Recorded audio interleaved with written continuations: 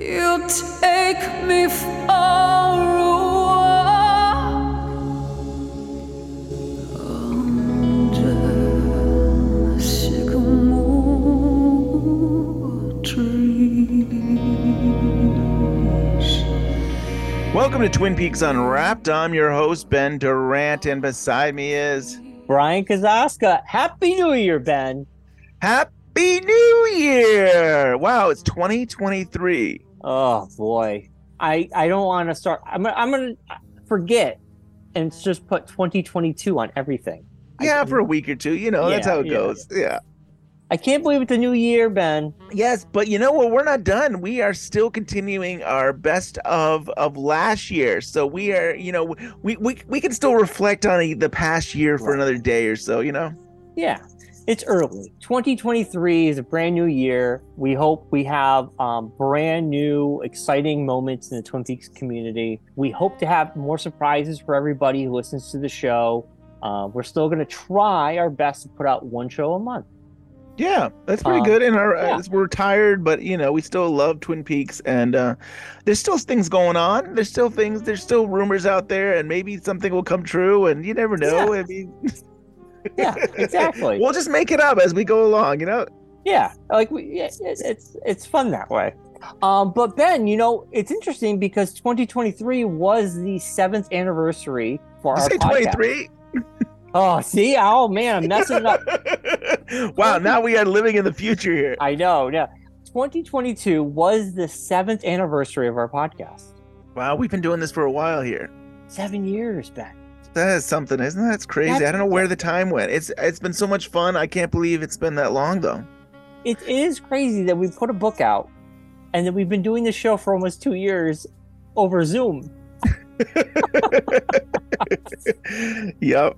And it's weird. We were very hectic when we did a week to week, and then when we retired and we were doing these specials, it has been nice to do the shows on a Sunday afternoon from our homes, having people Zoom in, and it is a new world. And it's not. I mean, we do miss seeing each other, but honestly, sometimes this is, like, in my opinion, more relaxing. We're not like, oh my God, we got to get out. Oh my God, the studio is going to close. True. Oh my God, I lost my keys. There's so many things that have gone wrong when we were in the studio. Yeah, you're right. Yeah, I agree. I mean, there is something to be said that we can kind of do things on our own time, and we can do it if we wanted to. We could do it at midnight. We could do it whenever we feel like it. We don't have that. I still miss seeing you, and there's still that same. Yes. I don't think it ever feels the same way, going through a computer here. But it's still, it's great that we can, no matter what, we can do it. It was awesome. Right. Totally. I totally agree with you. But the one thing that was very cool, and Ben, I'll let you tell everybody more about behind the scenes and how this all came about. But John Thorne had Wrapped in Plastic. He happened to have all these old recordings just sitting there. And he just like, I'm going to digitize them. And there was, I think you reached out, but I'll let you explain how that. Yeah, I mean, for a while I've heard about how Wrapped in Plastic magazine had these tapes still of their interviews they did with Twin Peaks actors. And John Thorne had just decided it was time before the tapes kind of get destroyed or something happens that he's going to try to transfer them to a digital format. And it was him that came to us that John was like, he could have done on his own podcast. He could have, but he decided, hey, that he felt like the right place. And he says all the times that he really likes what we've done and like, and that he wanted to just share this with the community.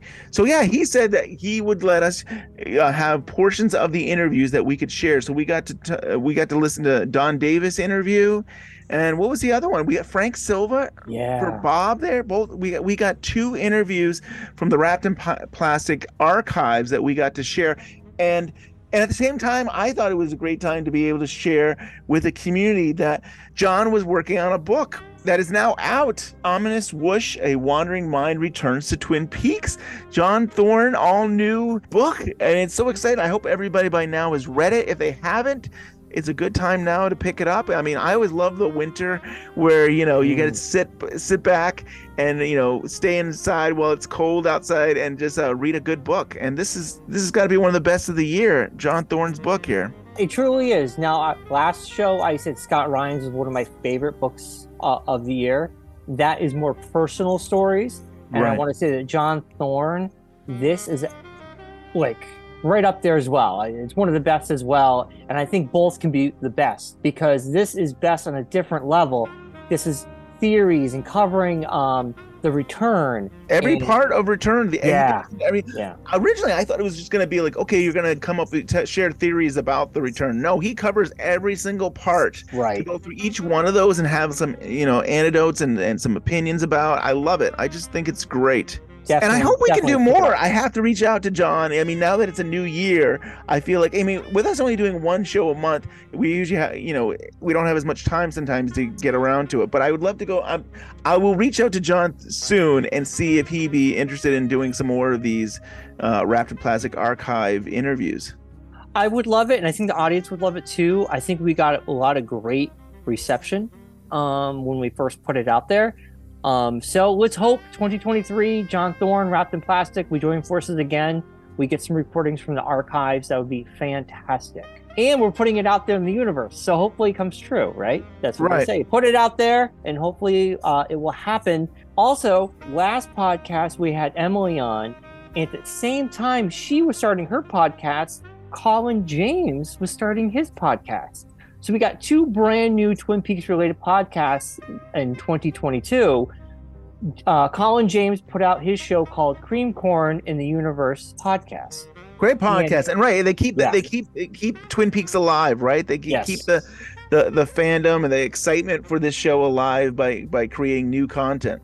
Right. His is weekly, and he has a guest on from the community, from another show, another whatever, a writer, whatever, it doesn't matter. He has someone on and they will deep dive a character, and it's really fascinating. So I like hearing different opinions. He always has a different co-host. I think it makes the show fresh. I think it's always interesting to hear what he has to say. He's super sharp when it comes to Twin Peaks stuff. He references so many things. I was like, oh my God, he'll reference us, which is crazy that our Yeah. podcast is being referenced. He's just so good about referencing different podcasts and books.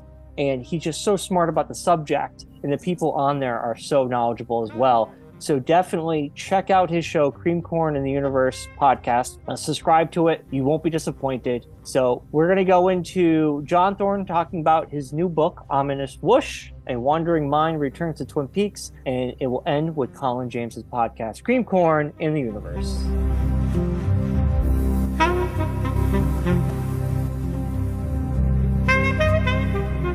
Today we have the one, the only, the Godfather of Twin Peaks, Mr. John Thorne. I had to say it. I know we haven't said it in a long time. But now it's more important. Yes. There's a lot of weight to this episode. I mean, There this is. show here that we have Everyone. John. He's got a new book. It's like 4 years in the making, John. This is so excited to get to talk about your new book. Well, thanks, Ben, Brian, for having me on to talk about it. I really do appreciate it. And yeah, this is the first time I've talked about it with anyone. So for better or worse, whatever that means, you guys can talk to me, ask me questions. How long ago was it that you put out your last book?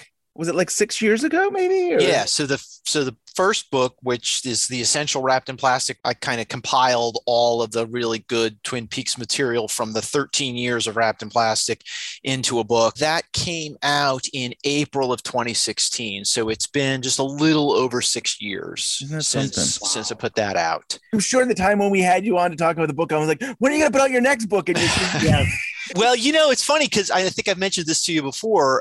We were talking about the new Twin Peaks, The Return. We were calling it season 3 too for a while there.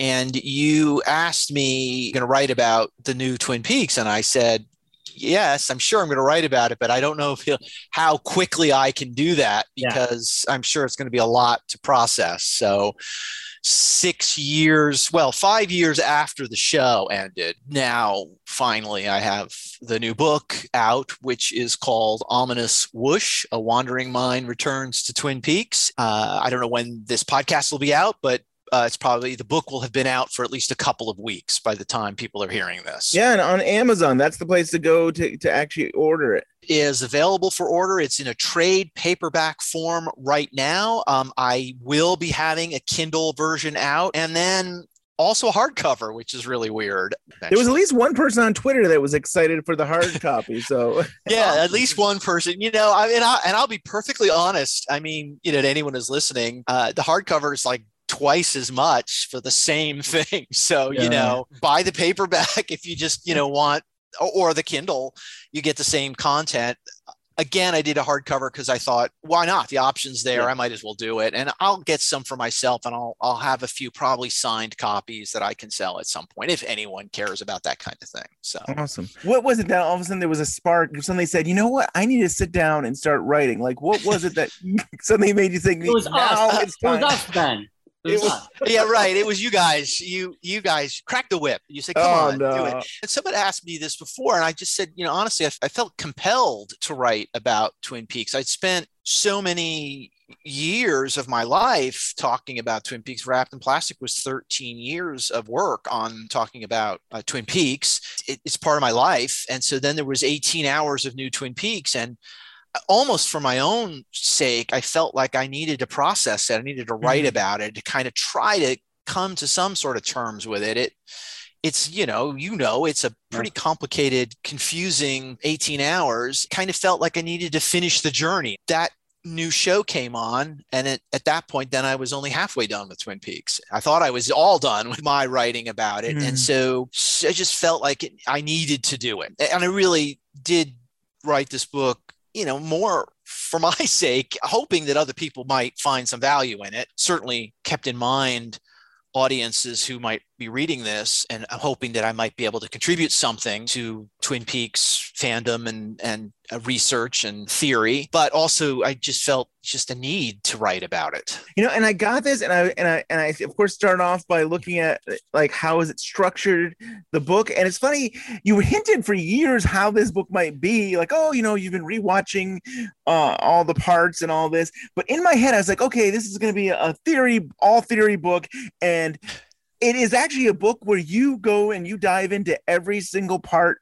of season 3, and they have theory in there, and you have, like, you step back a little bit from time to time, but I didn't realize, oh wow, you really did. You get basically a chapter on every part of season 3, The Return, which I love. I think that's awesome. Yeah, at first that's all it was going to be. It was just I was going to write my way through the 18 hours. I'm going to have a chapter for every part, and I started doing that. And there's quite a bit of material that didn't even end up in the book, because I wrote about, you name the scene, and I wrote something about it. I wrote every scene, even if it was a minor scene, like Gordon Cole and Diane share a cigarette in the stairwell. I mean, I wrote about it. Wow. And then later, after all that was done, I realized a lot of this, it's not contributing necessarily to my discussion of what I think the show is what it's about and what it's doing. So I edited out a lot of that. But yes, I did. I went through all 18 hours, and I had some ideas, I had some theories. And as I went along, I realized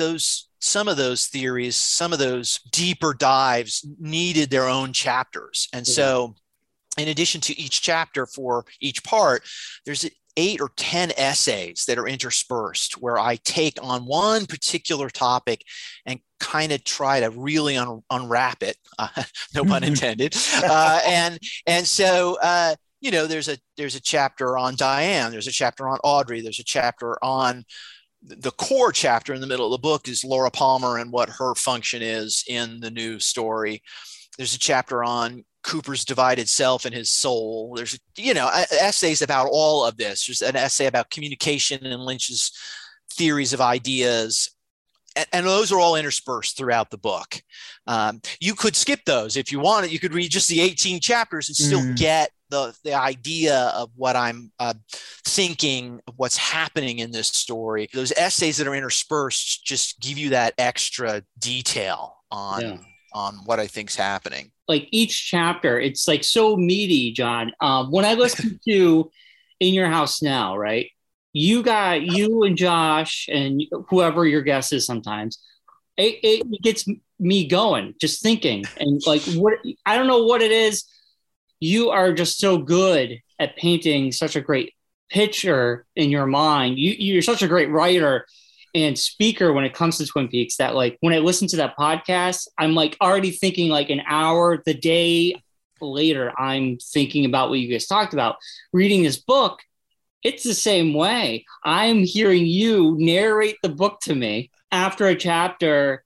I need a good 10 minutes just to, because I'm already like, as I'm reading it, the things you're bringing out in me and my imagination and my thoughts, I have to stop. I'm like, oh my God, I just read a chapter. I'm not processing because I'm thinking about what you just brought up in that last paragraph. Yeah. So I got to reread that again because I'm lost in my own thoughts, how great you are in expressing your thoughts when it comes to this topic and how I just get lost. I get lost in what you're discussing all the time. And I love it. I think it's fantastic. Well, I appreciate that. And you know, you're hitting on something that I hope does happen, which is I'm throwing out a lot of theory and deep dive, but I know that it's just much of it is just my take on it and that other people might see it differently. And Right. the best thing that can happen is if someone's reading it and they're like, I just thought of something brand new. It's not in the book, but you made me think of this idea.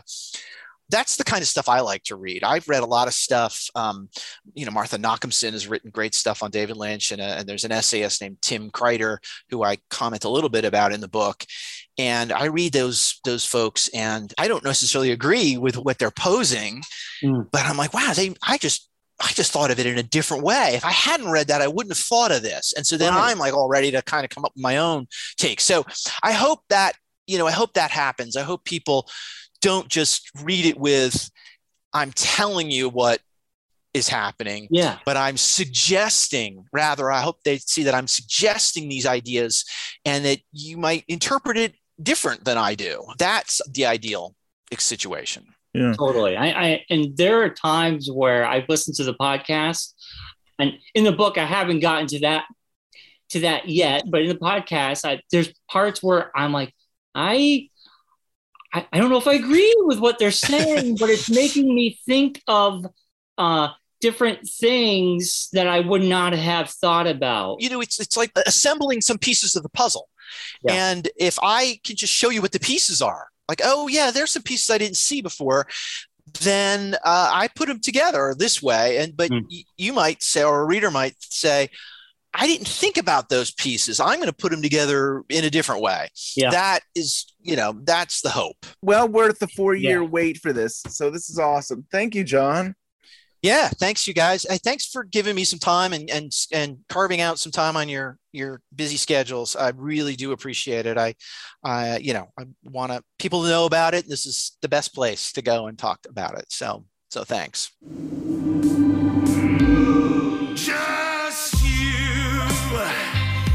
Just you and I. Just you. My thing with Ronette is that I'm thinking of Dale Cooper's intro, where when he's driving to Twin Peaks, he talks about the girl down the railroad tracks, and it seems like if we're just based off that, having no knowledge of like Laura or anything from before that point in the pilot, it seems like everything about Ronette would take more precedent in some cases because in Fire Walk with Me, she goes through pretty much all the same events that Laura does. It's like with Jacques and Leo being taken to the train, then like barely surviving and just like walking for hours on end before people can see her. She shares a lot of that journey. And I think the biggest irony, and maybe in cases hypocrisy in the town, is that Laura, she's found dead, and it's like everyone in the whole town is just devastated. And conversely, Ronette, she's still alive, but she's not really talked about. She's only just like a footnote to them. Yeah, exactly. Because Ronette isn't the perfect victim. She isn't the beautiful homecoming queen. She doesn't come from a wonderful, middle-class family that's big in society there. She comes from a working-class family. She isn't as well known within the community. And if Ronette had have been the one to die, then it would have been, high school girl, she was doing drugs, she was a prostitute, she died, it happens. They would have just moved on. With Laura, because the outer side of her life was so perfect, it just so much more came out of the woodwork about what was going on underneath. But we have to remember that without Ronette crossing the state line, the FBI wouldn't have been involved, and we would have no Cooper. Well, we would have a Cooper. He would exist. He wouldn't have been in Twin Peaks. So she's the crux of the story right from the beginning. And I suppose is a really interesting tool for David Lynch to play Gordon Cole, and that's the whole scene with Denise where in The Return. And that's a really beautiful thing, because what he gets to do is he gets to spell out to the audience, no, don't get this twisted. We brought in this character. This was done with respect. There wasn't the language that there is now, and you have no right to be offended, because we took this character and we, first trans person, well, obviously not trans, but, to first trans character on television, as far as I'm aware. So, they did a sort of huge thing with it. And I just really love the way that the whole scene with Denise and Gordon is just that they get, the fix your heart to die, but he gets to really spell out to the audience exactly what his intentions were. And also, there's also just a whole thing where he's not 100% down with everything, the bit where she's talking about her hormones and he's just really uncomfortable and just like, which for such a sort of ladies' man, I was like, oh, that's such an interesting moment, because we are so far away from the shouting joke of a character. This is nuanced, this is leveled, this is just brilliant. It's so watchable. Oh no, I think the scene with Denise, I like that scene so much. I know everyone has the fix your hearts or die, but I think what I love is that it's like you said, is that in 1990, or I guess for her scenes it would be 1991. Because most anytime I've watched any movies or shows with a trans person, it was always kind of played up as a joke for the most part, or it was handled in like. Have you seen Ace Ventura recently? Oh my God. Yes. Or there's that scene from Dude, Where's My Car, where I don't know if you watched that, but even stuff like Nip Tuck, where it's like they're kind of handled in a mature way, but probably not the most sensitive way.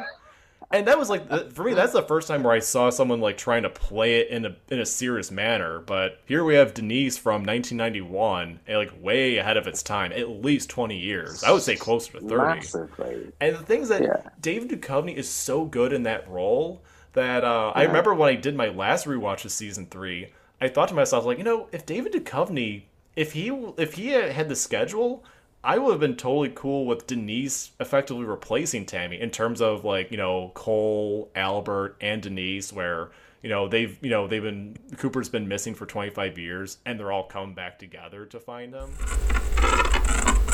Since we're talking about Dr. Jacoby, I kind of figured that he's one of those characters where he is likable, but there's also a lot of things to not like about him all at once. And I think if we're going to start with the most unlikable aspect, I think of the part in The Missing Pieces where it's pretty irrefutable that in his case that there is a very inappropriate romance that he feels towards Laura. Because, in the show, he presents it as if, actually even The Secret Diary, where Laura, she spots that he has feelings for her and that he likes the quote-unquote two Lauras. And so when they talk in The Missing Pieces, he's asking for a tape and he wants to have a kiss, and it just showcases that there's a more than creepy undertone with Jacoby. Yeah, he's definitely been on a path of I don't know if it's exactly a redemption, but there's a certain amount of that he started out as. And I'm honestly, I don't think I'm that much of a fan of the character up until season 3 because of stuff like this. I mean, he's a really complicated dude, because he seems to know his stuff, but then, it's always for these ulterior motives, it seems like. And actually, this is one I've only brought up a few times, but the first time I watch it, when she says Bob has been having his way with me since I was 12, I don't know if you watched Gerald's Game, but there's a scene where Carla Gugino, she's reflecting on after her 12th birthday, where she has a pretty inappropriate encounter with her father. And the thing is that she talks about how she theorizes that after her 12th birthday, she had her period and it set him off. And this is something I think because I know a lot of people feel very strongly about there's no Bob, it's just Leland, or Bob is possessed by Leland.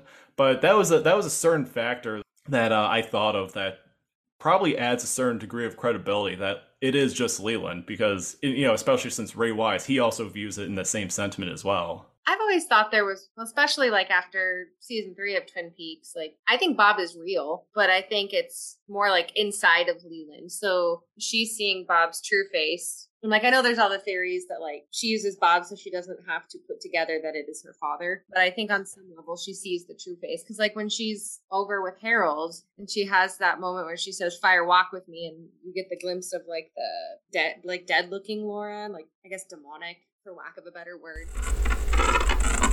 And it seems like Jacoby's very selective because it shows in pretty much all media that Jacoby's kind of burned out and passive in his role, but he sees something in Nadine and how like the fact that she doesn't have that eye. But he talks about how he even entertains the idea that her losing the eye was deliberate because of how it affects her brain. So he says that he speculates if it's deliberate, and if so, that she deliberately shut down a pathway to her intuitive side. And then also, one thing that's worth mentioning is that her mother was manic depressive. I wasn't sure if that all this just where you come from as a psychotherapist, if any of that kind of rings true to you, or if it seems contradictory. Yeah, that's a great question, Colin. I mean, one of the things that was so helpful about preparing to talk to you today was to go back and look at the secret history and to look at this Dr. Jacoby report and learn more about her family of origin history. So when I wrote Run Silent, Run Drapes, What Nadine's Story Teaches Us About Trauma Loops, Trauma Healing, and Trauma Recovery on 25YL, I hadn't gone back to look at her family of origin history, and I'm really glad that I did, to learn about her mom, for example, who is manic depressive, which is, we used to call it that, now it's called bipolar experience. It's the same thing. And that really aligns with some of the behaviors that we see in Nadine. We know bipolar there's a genetic predisposition for bipolar experience. And when we see Nadine's kind of manic energy, expansive energy, high highs, and also her really low lows, her depression, her, attempt to die by suicide attempt, that we see that manifesting in her as well. Also a little bit of a maybe predisposition for like a psychotic experience of a delusion of, believing that she's back in high school, which is awesome. So I think I love that part. I love her going back in time, which I'll say more about. But, learning about the history there of her mom's mental health and also her dad's alcoholism was really important too. So here's a home environment that is really, really unstable for Nadine.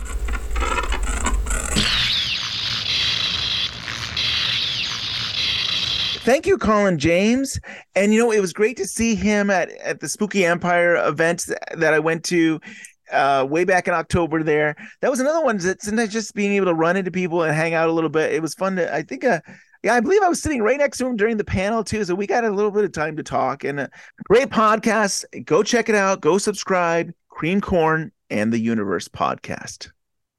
So Ben, this year, 2022, I should say, was the year that David Lynch rumors hit the apex, and it was like intense.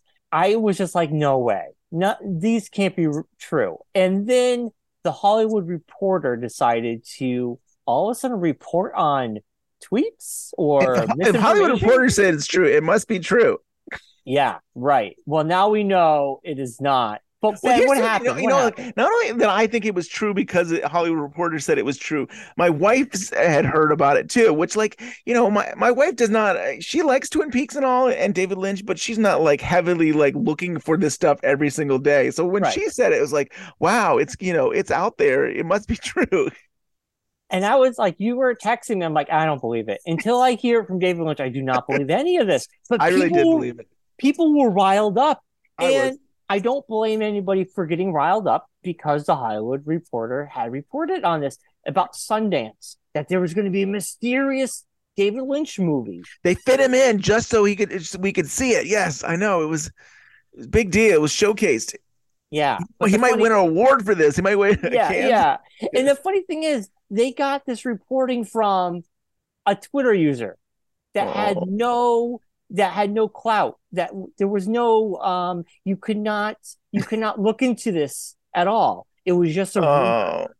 Oh my You know? gosh. They didn't do their homework. That's not No. reporting. It was a slow day at the Yeah. it was a slow day for them, so they were like, what can we find? Let's go to social media. This Right. person says this, let's just run with it. Yeah, let's not look into it. Let's not actually get evidence that it's happening, because that you just call Sundance up and say, listen, this is a rumor. Can you confirm? And if Sundance is like, we can't confirm, well, then maybe something's up.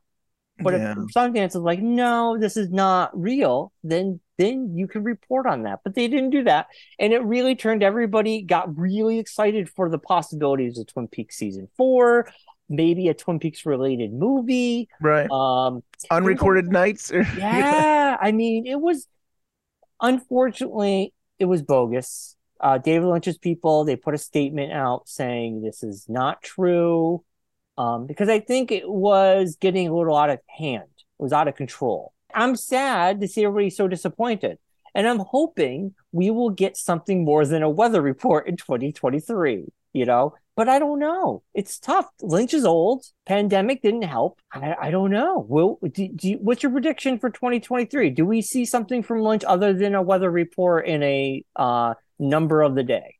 Well, he's going back into acting again here. Did you hear about this? He is in Spielberg's new movie, The Fabelmans. Right. Yeah. That's something. I mean, I like it. Right. Which by Cameo. now it will be out. It became nationwide on November 23rd. Yeah. So, yeah, I honestly want to believe that something from Lynch comes out, or that he announces either a TV project or a film project or something. I feel like this feels like a good year. I feel like Pandemic is better. I feel like I'm predicting before the end of this year that we will get an announcement for a new David Lynch project. I don't know what it is. I don't believe it's going to be Twin Peaks related. There's just too many complications right now for that. I feel like, I don't know. I just don't feel like, I don't know. I don't get the sense that Mark Frost came together and they're going to make a new Twin Peaks. I would love it, but it doesn't feel that way. No. And I mean, that was a long process. So for him to do that, that's another long process.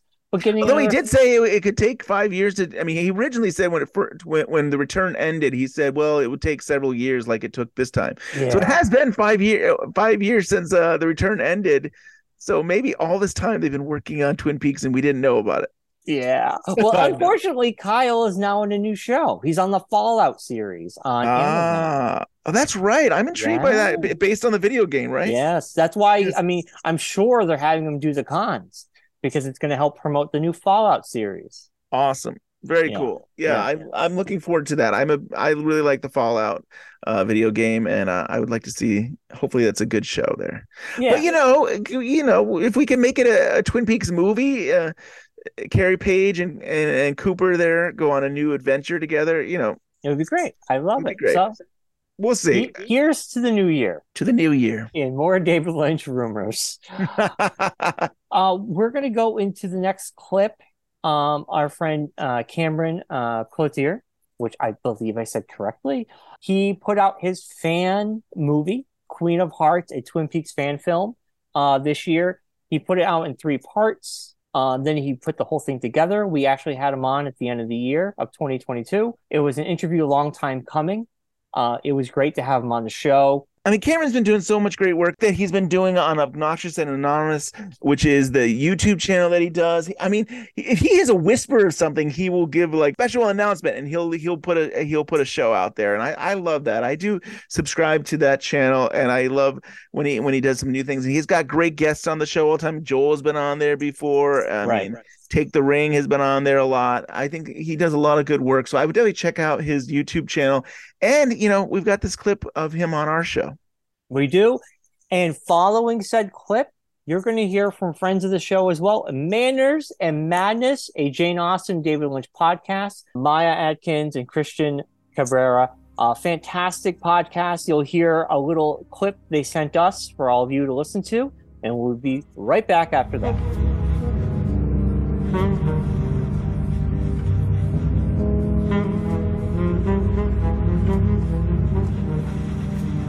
We have Cameron Cloutier from Obnoxious and Anonymous, his YouTube channel, with his film Queen of Hearts, a Twin Peaks fan film.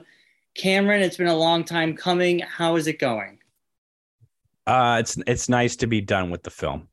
Are you really ever done with anything? I mean, like, well, you know what? To be honest, that might be correct because my wife and I took a sort of hike near an area where I shot one of the sequences, and I realized that I didn't credit that location in the special thanks. So I went back like that night and added it in. So there's like one extra credit that needs to be put back into the film. That's great. But I told myself it's not a person and it's not a piece of music. So I think I can get away with it. So right. Well, this is like an epic 4-hour Twin Peaks fan film. I mean, it is something else. I remember thinking like, oh, I'll wait for, it all to be put together. And Cameron, you and I were messaging back and forth. It's like, it's 4 hours. Like, whoa, I was like thinking, it's a feature film. I mean, I've done some like just a little bit of feature film stuff that were like for college and stuff. It's like, it's going to be an hour and a half, maybe 2 hours. It's like, no, this is 4 hours. I mean, that is a lot of work to put into that. It wasn't meant to be. I'll be honest with you. I kind of because the script is, I believe the script's 98 pages. And so I thought, okay, it's going to be roughly around maybe like a Fire Walk with Me length. Yeah. And then, of course, you add in those Twin Peaks pauses, right? And that's going to carry it over. Also, we had 150 scenes in the script. Now, obviously, not all of them were filmed because of the pandemic, but obviously a good chunk of them were. So if you take 150 scenes and even if every scene is 2 minutes, that's going to be a 5-hour film. The fact that we got it down to about 3:45 with credits, that takes it to 4. It's kind of the El Mariachi of Twin Peaks films, because it's pretty fast in terms of like the speed. I love like the history of how this came about. Like everybody, of our age saw Fire Walk with Me in the theater. I was a huge fan, obviously, of the series. Couldn't wait to see Fire Walk with Me. Saw it in the theater, and there was, I really enjoyed it. As I said to John Thorne the other day, I had a few sticklers, and because I was, I'm kind of a continuity person, but I really enjoyed the film overall, and I think I really love it now that the missing pieces are out, and especially if you can see the full fan cut right now, like that to me is like that is what David Lynch intended the film to be, but he couldn't do it because of the theatrical runtime. But anyway, so I saw, of course, the scene of Annie giving Laura the message. And I thought that is really a bold choice because if you, look at her character in the series, and she's this former nun, suicidal ex-nun, right? It's like, how bad does the world have to be with Mr. C out there? Or I considered the doppelganger at that time. How bad is it going to be out there in the world for her to have to go back in time? Some people equate it as a dream sequence. I kind of look at it as her going back in time in some way to give Laura this message. I thought, wow, it's got to be really bad out there, for somebody who is going to defy time and space, who, believes in God and the universe and all that. And then the ending of Fire Walk with Me with Laura and Cooper in the Red Room, and thinking how bittersweet that they're trapped in this horrible place, but they're safer in there than they are out in the world. Right. So I thought, wouldn't it be cool?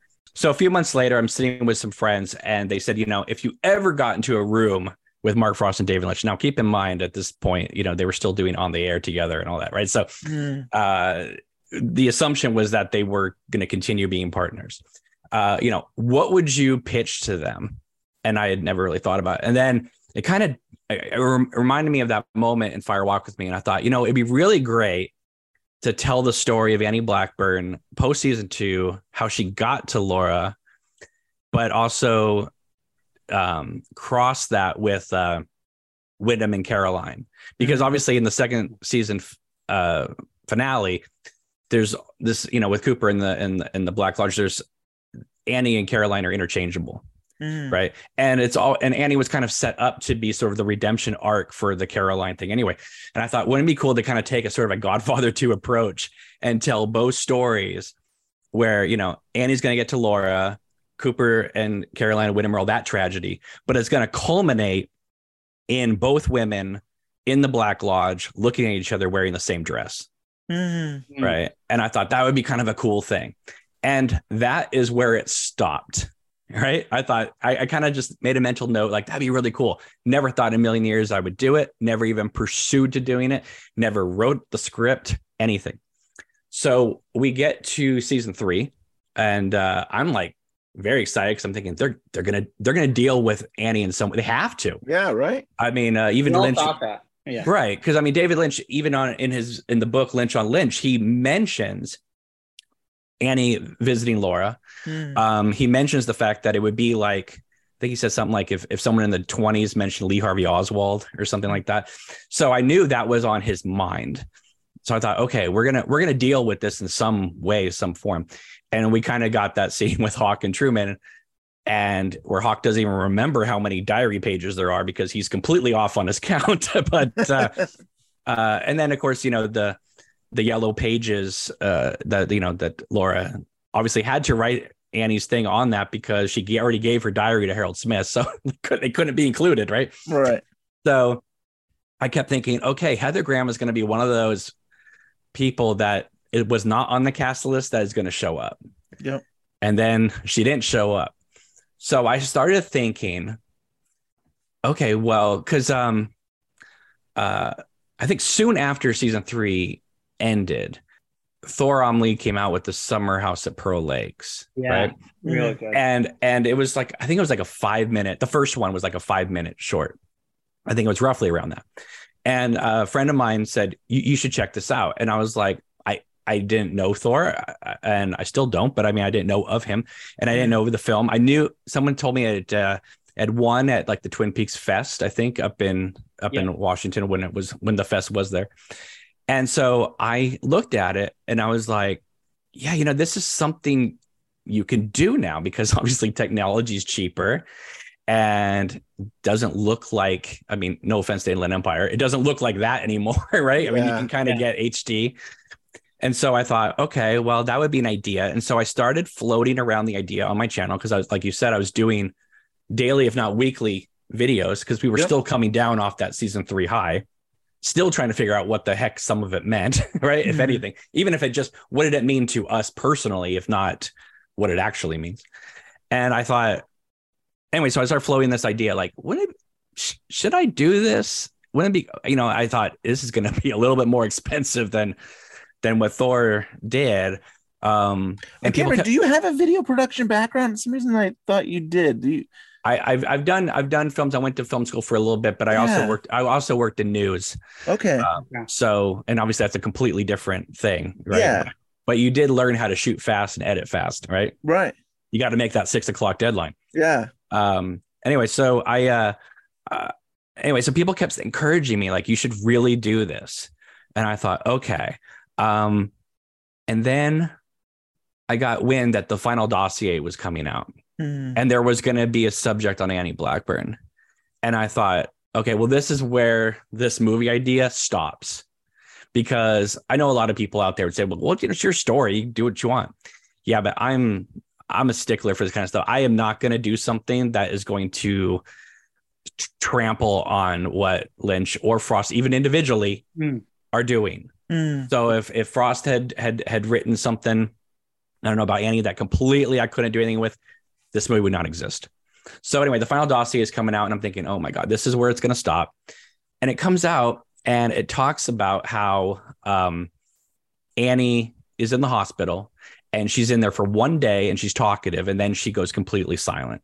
And I was like, well, I kind of need her to get out of the hospital. That's kind of, but Frost says she stays in the hospital. And then it dawned on me, yeah, but if I can move all the speaking scenes to one day, so like her talking to Major Briggs, her talking to Norma, her talking to the doppelganger, instead of being spread out, because originally my story was going to be she got out of the hospital and was staying with the doppelganger in the hotel room and then realized that this wasn't Dale Cooper and she had to get out of there. But season 3 had set up this timeline where pretty much the day after Cooper came out, or the doppelganger came out of the lodge, that he confronted Major Briggs and left town. So I knew I had to have that timeline. And then I thought, okay, well, if she's talking for one day, great. Then that fits that timeline. It fits everything. but she's in the hospital forever, like kind of just quiet. And I thought, you know what? We're going to tulpa her. And that's what I did. And so that way it fits in with the final dossier, but then I'm still able to tell my story. And I think I was constantly showing pictures while I was editing the film of Annie in the hospital. And people are saying, how are you going to have a protagonist where she's just comatose in the hospital? Yep. And then once they saw the film and saw what I did, they realized, you bastard, like, I can't believe it. But it just made perfect sense, right? That you could just do that, especially since she was kind of in a terrible state after confronting the doppelganger. I thought, well, that's where the tulpa is going to be, comatose and frightened. So anyway, so I didn't think anything of it. And then again, the final dossier came out. I figured I could do this. So I started doing the campaign. And first thing I want to say, because there's been some misconceptions out there, but is that the first person I even reached out to prior to even doing the campaign and was Sabrina Sarlin. She basically wrote back and said, thank you for telling me. I can't wait to see this. Good luck with it. From what I've heard, I haven't gotten official confirmation from anybody in Lynch Foster Productions who have seen it, but I have heard that probably many of them have seen it. And, so that makes me happy. Cameron, it was great having you on the show. Do you want to plug the movie? You want to say where people can follow you? So Queen of Hearts, Twin Peaks fan film, you can find it on the Annie Blackburn YouTube channel, and you can follow me on the YouTube channel, Obnoxious and Anonymous.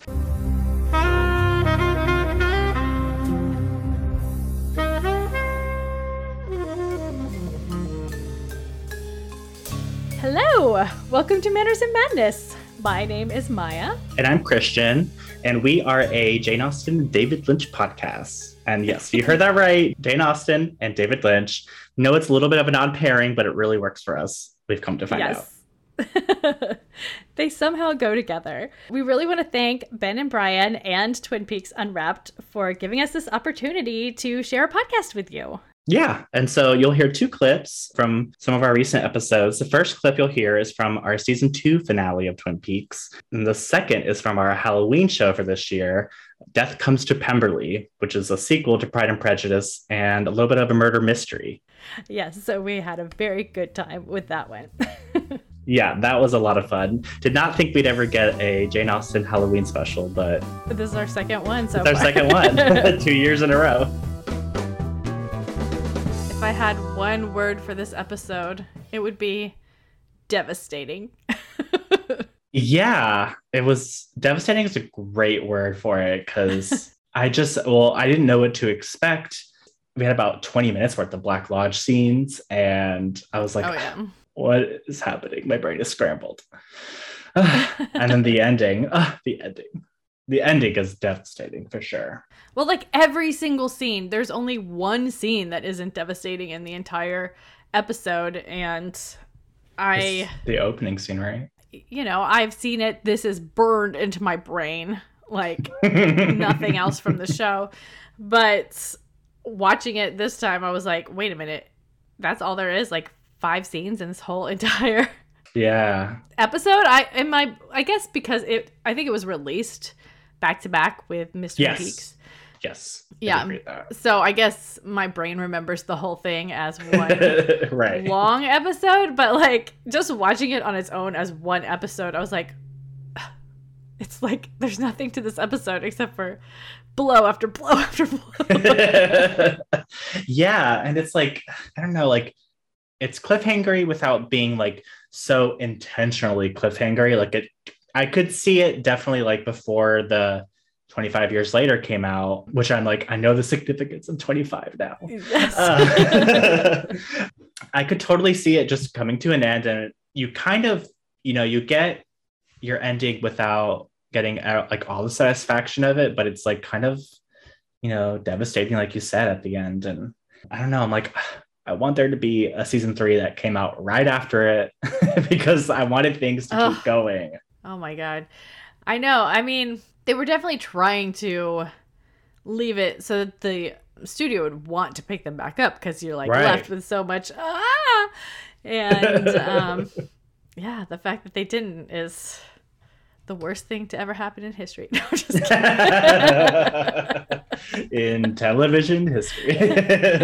I'm just kidding. Right. But it was devastating as a 12-year-old. It's still devastating. I still, watching it this time, had to text you, even though I didn't, Right. say anything about it. But I was like, oh my God, I have to talk to you about this. And then I had to call my sister and talk to her about it, even though, You we're both have both watched quite it. familiar with what happens.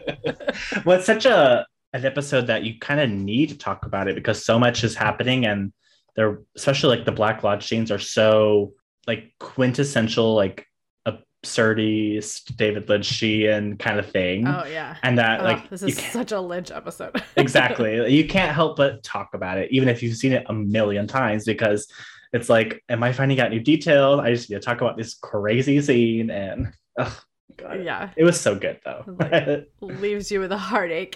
Yeah. Especially knowing then and knowing now that like we're never really going to resolve it. We do have a season 3, which is great and it's its own thing, but it does not make the ending of season 2 feel better. Like Right. you're not like, oh, everything I always wanted to know. It's not like that. So it's just like, this is the end.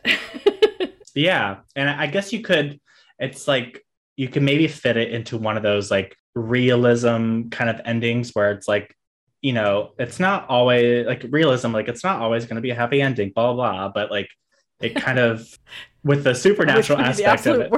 Exactly. I feel like the supernatural aspect of it really just bumps it up to like, okay, the world is ending. Oh, totally. It's such an awesome episode too. Like the whole final Red Room sequence is like, it's almost what you remember from the Red Room. Like, right. There was so little of it. We only got it really in like 2 episodes? Yeah. Out of the whole series, and this is like the biggest chunk we've ever had of it. And right.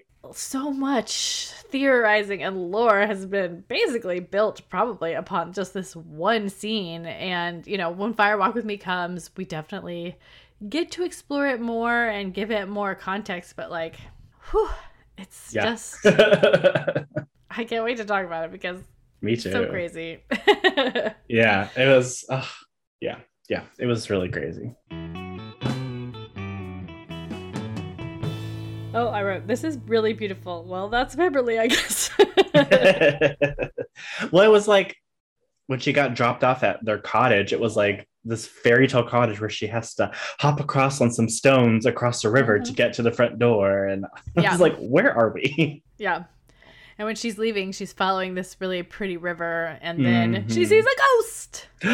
Or is it a ghost? But not really a ghost. Just a cat lady. She hissed at her.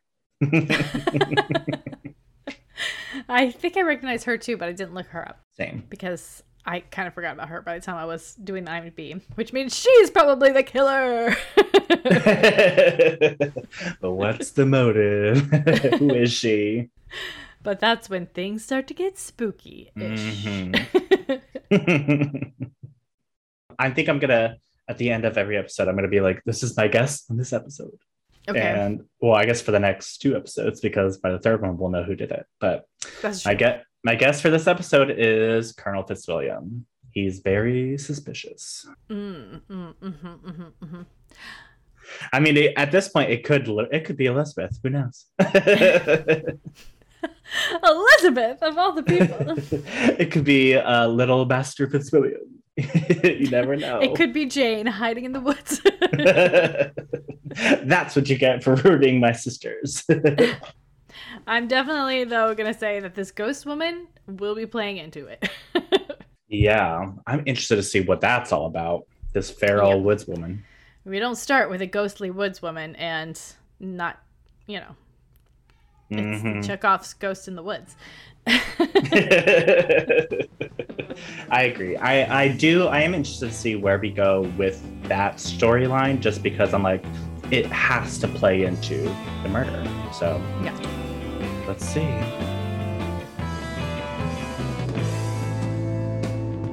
Thank you so much for listening. We hope that now you are enticed to come try out a full-sized episode or two with us. Yes. And for next year, for 2023, Manage the Madness, it's kind of up in the air. Yeah, we don't know exactly what we're doing, but there's still so much stuff to cover. On the David Lynch side, we've got Hotel Room. We'll probably do that next year.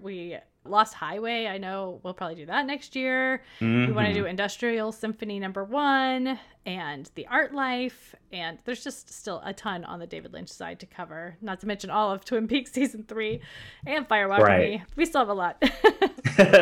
Plenty. And on the Jane Austen side, there's also countless options still to cover. Plenty of adaptations, plenty of books left to read. So we've only just touched the surface. Yes. And we've been a podcast for about 3 years.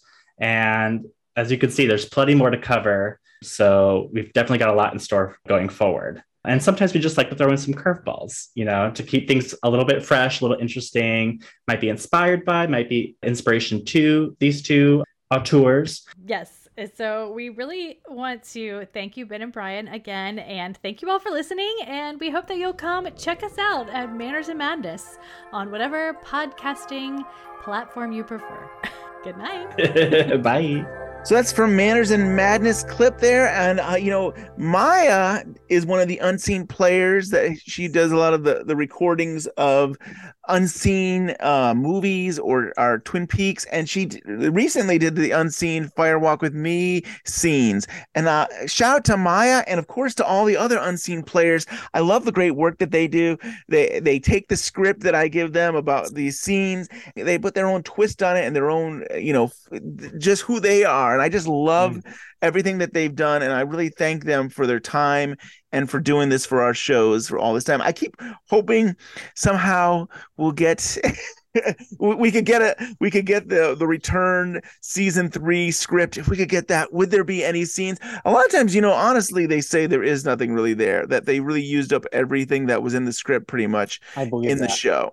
So there is no more missing pieces. There's no more Twin Peaks scripts, but we've had so much fun over the years doing this. We've been doing this for several years, and I just want to say thank you to the unseen players for all your time and being willing to do this with us. It's been so much fun. Oh, yeah. They do such a great job, Ben. And Ronnie Rocket was awesome. We did that last year. Yeah, that was last year's special, right? We did our best of here. What are we going to do in 2023? What can we possibly do? I mean, we're running out of not things. done One Saliva Bubble. Is there a script for that? There's a script. There might be 2 scripts. There's at least 1 script. Well, then I think maybe that's next year. Let us know. Reach out to us, email us, DM us. Tell us would you guys be interested in a show on One Saliva Bubble? Then I really think we should do it. If we did Ronnie Rocket, we gotta do One Saliva Bubble. Yeah. I think that's awesome. All right. Well, Ben, we're coming to a close. I did tease this a long time ago. Now, is this inappropriate of us to be sharing this? This is like a side thing. The people are going to think that we're pretty bad people, that we go around trying to steal guests from other podcasts. Well, I feel there should be a transparency out there. And, people did hear Scott. You had time. Listen. If you haven't, pause right now. Go to Red Room Podcast. Listen to his mystery episode, The Mystery Guest, who is Kimberly Ann Cole, who played Lil. He interviewed her. The podcast really goes into depth how Stephen Miller helped find out where Kimberly Ann Cole, who she was, how to get a hold of her, and Scott did so. Well, come to find out, we were on the same trail as they were. Great minds think alike, as they say. We actually, by accidentally called her during said interview she was having with Scott. So I figured this would be Was it an accident, though? Wink, wink, nudge, nudge, maybe. I don't know. So we're going to end the show off with our unheard audio. And I will say this, unfortunately, I had the recording backwards. We recorded us talking to her to get her off the phone with Scott. But then when we actually went to do the interview, I hit pause. So unfortunately, there is no unheard interview, but you get to hear us trying to coax her off the phone with Scott, which is still kind of funny. And I guess that interview we did with her, she told us a lot of great information that unfortunately will never be heard. I think she had like 5-minute scene there where she gave all of the mysteries of Twin Peaks. Yeah, that she was going into detail about everything that like.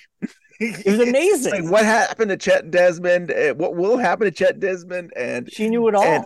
She knew it all about the ring and about the monkey at the end, about Judy. She gave us all the information we could ever desire. Yeah, but unfortunately, I never hit record. I hit pause, so it was just for us. So I think that's just as good. So I hope everybody had a great New Year. We'll be back in 2023 with some new shows. It is 2023. Yeah, new episodes. We'll be back sometime this year. Yeah, we'll be back sometime this year. We hope everybody has enjoyed the last 2 episodes we put out for our best of Twin Peaks in 2022. We hope to have a fantastic new year.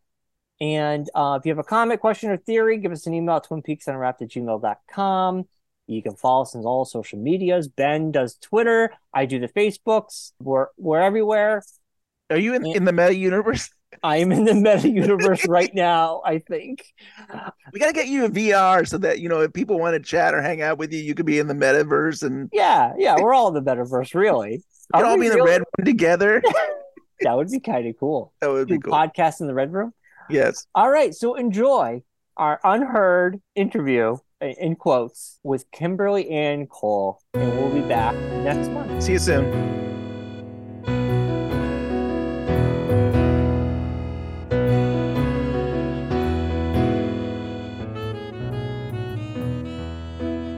Chet, your surprise.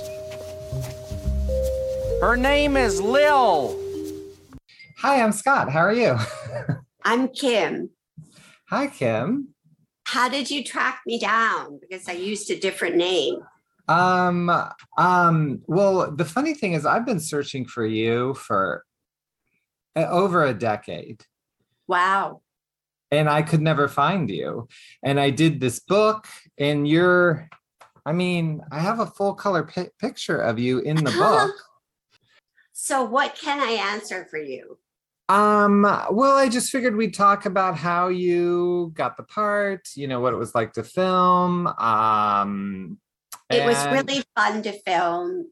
It was David Lynch and Chris Isaak made me laugh so hard my stomach hurt. Yeah, that's amazing. And did you have any idea that people were dying to find you? I mean, do you want people to know that you're you and you were in Lil? I mean, how do you feel about it? I don't mind. So nobody's talked to you about this in all these years? No. That seems crazy to me. Like, people would want to meet you so badly. I mean, because that character is there's something about her that people just love. That's nice to hear. And even with your writing, you have a book out. Yeah. Tell us the name of your book. It's called The Fascination of What's Difficult, A Life of Maud Gunn. It's because I'm kind of I have an MA in Irish Studies from NYU, and I got hooked by Maud Gunn. And she was connected to Yeats, right? Yes, he proposed to her 4 times and wrote poetry to and about her for 38 years. It was an obsession worthy of a David Lynch movie. Mm-hmm. Who's calling? It's someone else. They're trying to scoop me. I'm being scooped. I'm gonna hold and accept. Hi, Kimberly. It's Ben and Brian from Twin Peaks Unwrapped. We know you're talking to Scott, but we've got so many great questions and things to ask you about Firewalk with Me. If you could just get off the phone with him, don't tell him anything, and talk with us, it'll be great. Yeah, and I just tell him, okay, I get it.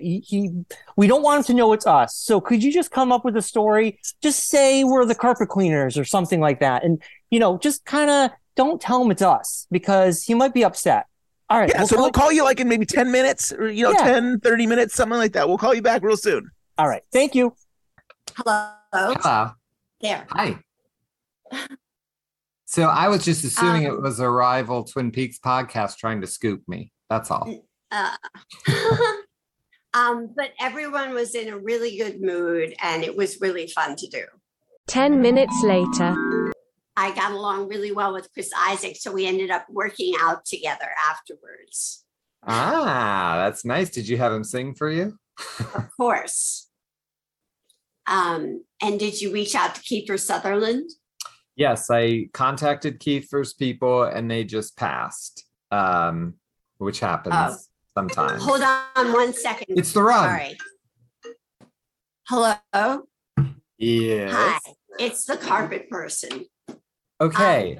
Do you have more questions for me or No, anything? this is good. This is great. All right. I appreciate it. Thank you so much for doing this. I'm so appreciative. It brings back wonderful memories. And it was great to finally get to talk with you. I really appreciate it. My pleasure. All right. Bye. Bye. Mark it, dude. This was a valued rug. This was Yeah, man, it really tied the room together. This was a valued. What tied the room together, dude? My rug. Were you listening to the dude's story, Donnie? Walter. So there it is, folks. That is the interview with Kim as Lil. So, well, thank you, and thank you, Dugpa, for bringing us Lil. And thanks, Ben and Brian, for calling in the middle of it and trying to ruin it. Real nice, guys. I support you all the time, and this is how I'm treated. I won't forget it. It's war. Red Room Podcast versus Twin Peaks Unwrapped. It's wartime. And happy 30th anniversary to Firewalk with me. And thanks, everyone, for listening.